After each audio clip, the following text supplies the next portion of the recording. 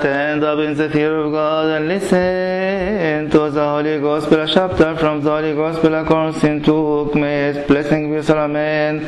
A psalm of our teacher David, the prophet and king. May His blessing be with us, amen. The Lord is the strength of His people and the saving defender of His anointed. Save your people, embrace your inheritance, and take care of them and lift them up forever.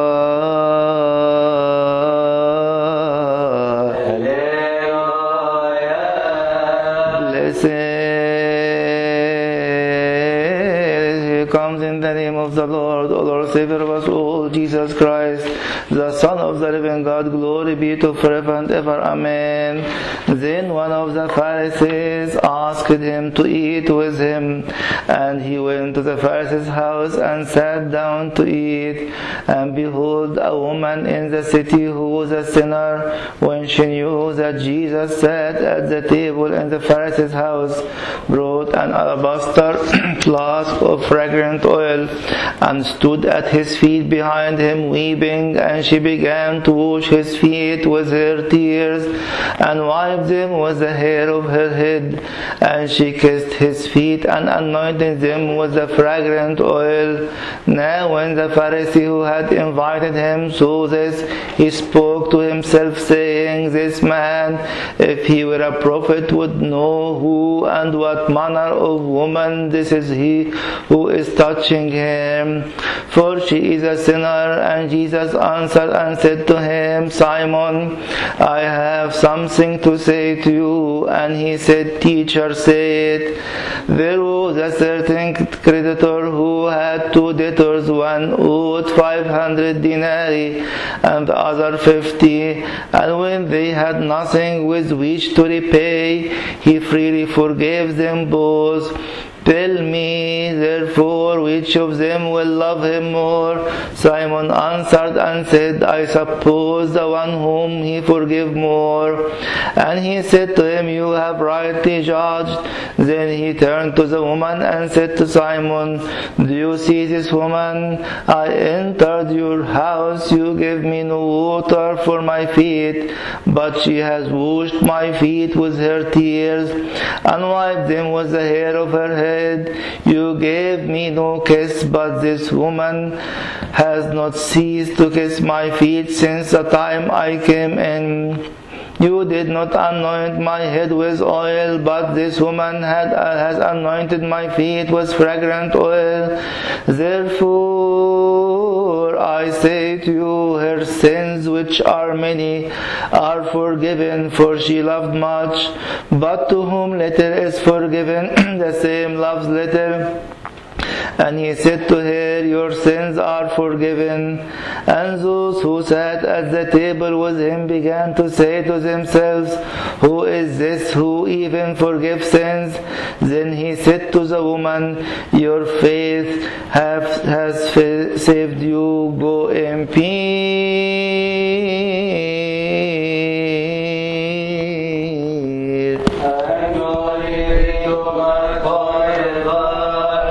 In the name of the Father, and the Son, and the Holy Spirit, one God. Amen.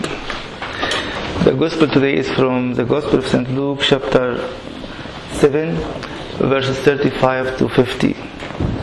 And the main aim of the Bible that Jesus was sharing with Simon about love, how more love, even if behind this more love was more sin, still love is going to conquer sin in our life. If you go through the whole reading today, it was showing us how we cannot rely on our own strength. The first reading today was from 2 Corinthians chapter 1, and St. Paul was telling us he was in this test. He was tested because he was at one point relying on his own strength. That's why the Lord lifted up His grace from him to reach the point of despair. We read in verse 8 to 10, For we don't want you to be ignorant, brethren, of our trouble which came to us in Asia. that we were burdened beyond measure, above strength, so that we despaired even of life. We are coming this morning, we are despairing even life, because we are burdened even beyond measure, for any reason. There is a cause behind it. He's saying in verse 9, yes, we had the sentence of death in ourselves, that we should not trust in ourselves, but in God who raises the dead. Because He is not working on my strength. He doesn't want me to trust on myself, but to trust Him working on me. Who delivered us from so great a death, and does deliver us, in whom we trust that He will still deliver us. If we are comparing ourselves this morning, either with this woman who was known sinner in the city, and Simon who is known Pharisee, the man who knows the word of God and applying it to the letter, and to see the words of St. Paul here, where we can stand. Do we see ourselves better than others? And then we are missing a lot, because we are not able to love more. One of the keys to have a proper relationship with God is to recognize how awful is my sin. But sadly, till today, I feel that my sin is not too bad. I'm not like X or Y or Z. This was exactly the feeling of Simon on that day. She is a sinner. I'm much better than her. But she was able to show more love out of need. I know that I'm a sinner and I'm in need for a Savior. That's why St. Theophilus of Antioch was saying, but those who do not worship God nor know Him. In that time, Simon was not worshipping, he was just judging Christ, judging the woman, and judging the whole situation. Would be like some sort of birds, who although they possess wings, yet they are unable to fly. Thus they do not soar up in exalted godliness. So we are missing the godliness. We cannot soar with such goodness. And why? Because we possess wings, but yet are unable to fly. But fortunately, this lady was giving us this lesson this morning, that despite her past, she was able to fly, because she offered too much love to the Lord, because she knew how awful and how sinful she was. The second reading we have today from 1 John chapter 3, which was telling us love will always shine, and love will always show our deeds, and our deeds will show and express to the whole world who we are. So in chapter 3 verse 11 and 12 it reads, for this is the message that you heard from the beginning. If you are looking for another message this morning, then we are missing the message.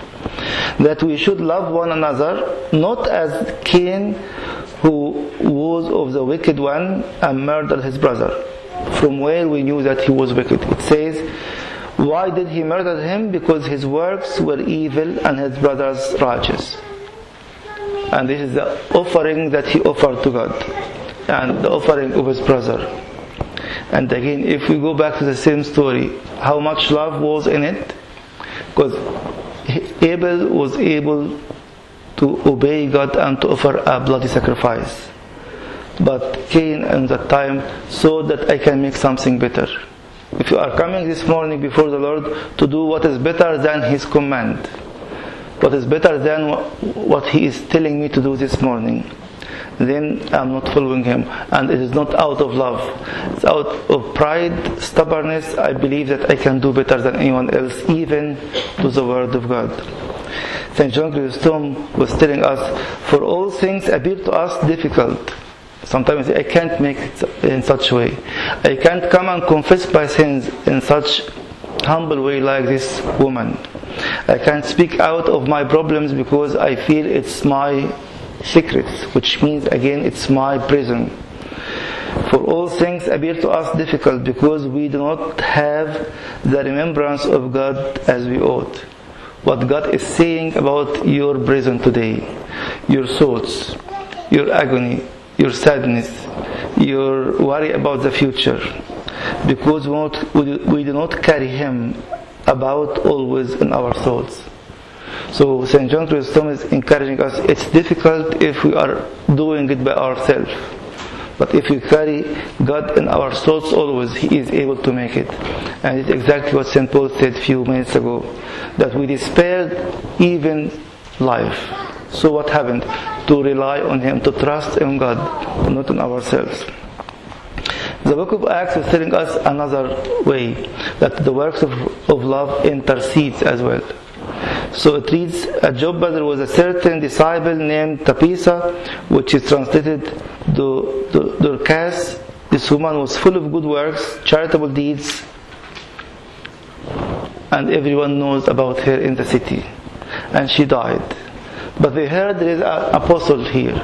And since Lydda was near Joppa, and the disciples had heard that Peter was there, they sent 2 men to him, imploring him not to delay in coming to them.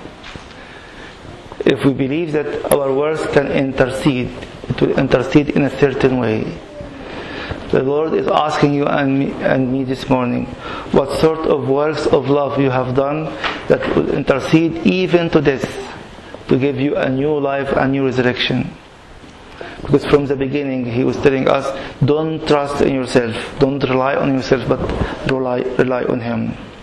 We said in the liturgy, remember, O Lord, my own weakness, and forgive me my many sins, and where transgression has abounded, let your grace be multiplied in abundance. It's time to know how awful sin is.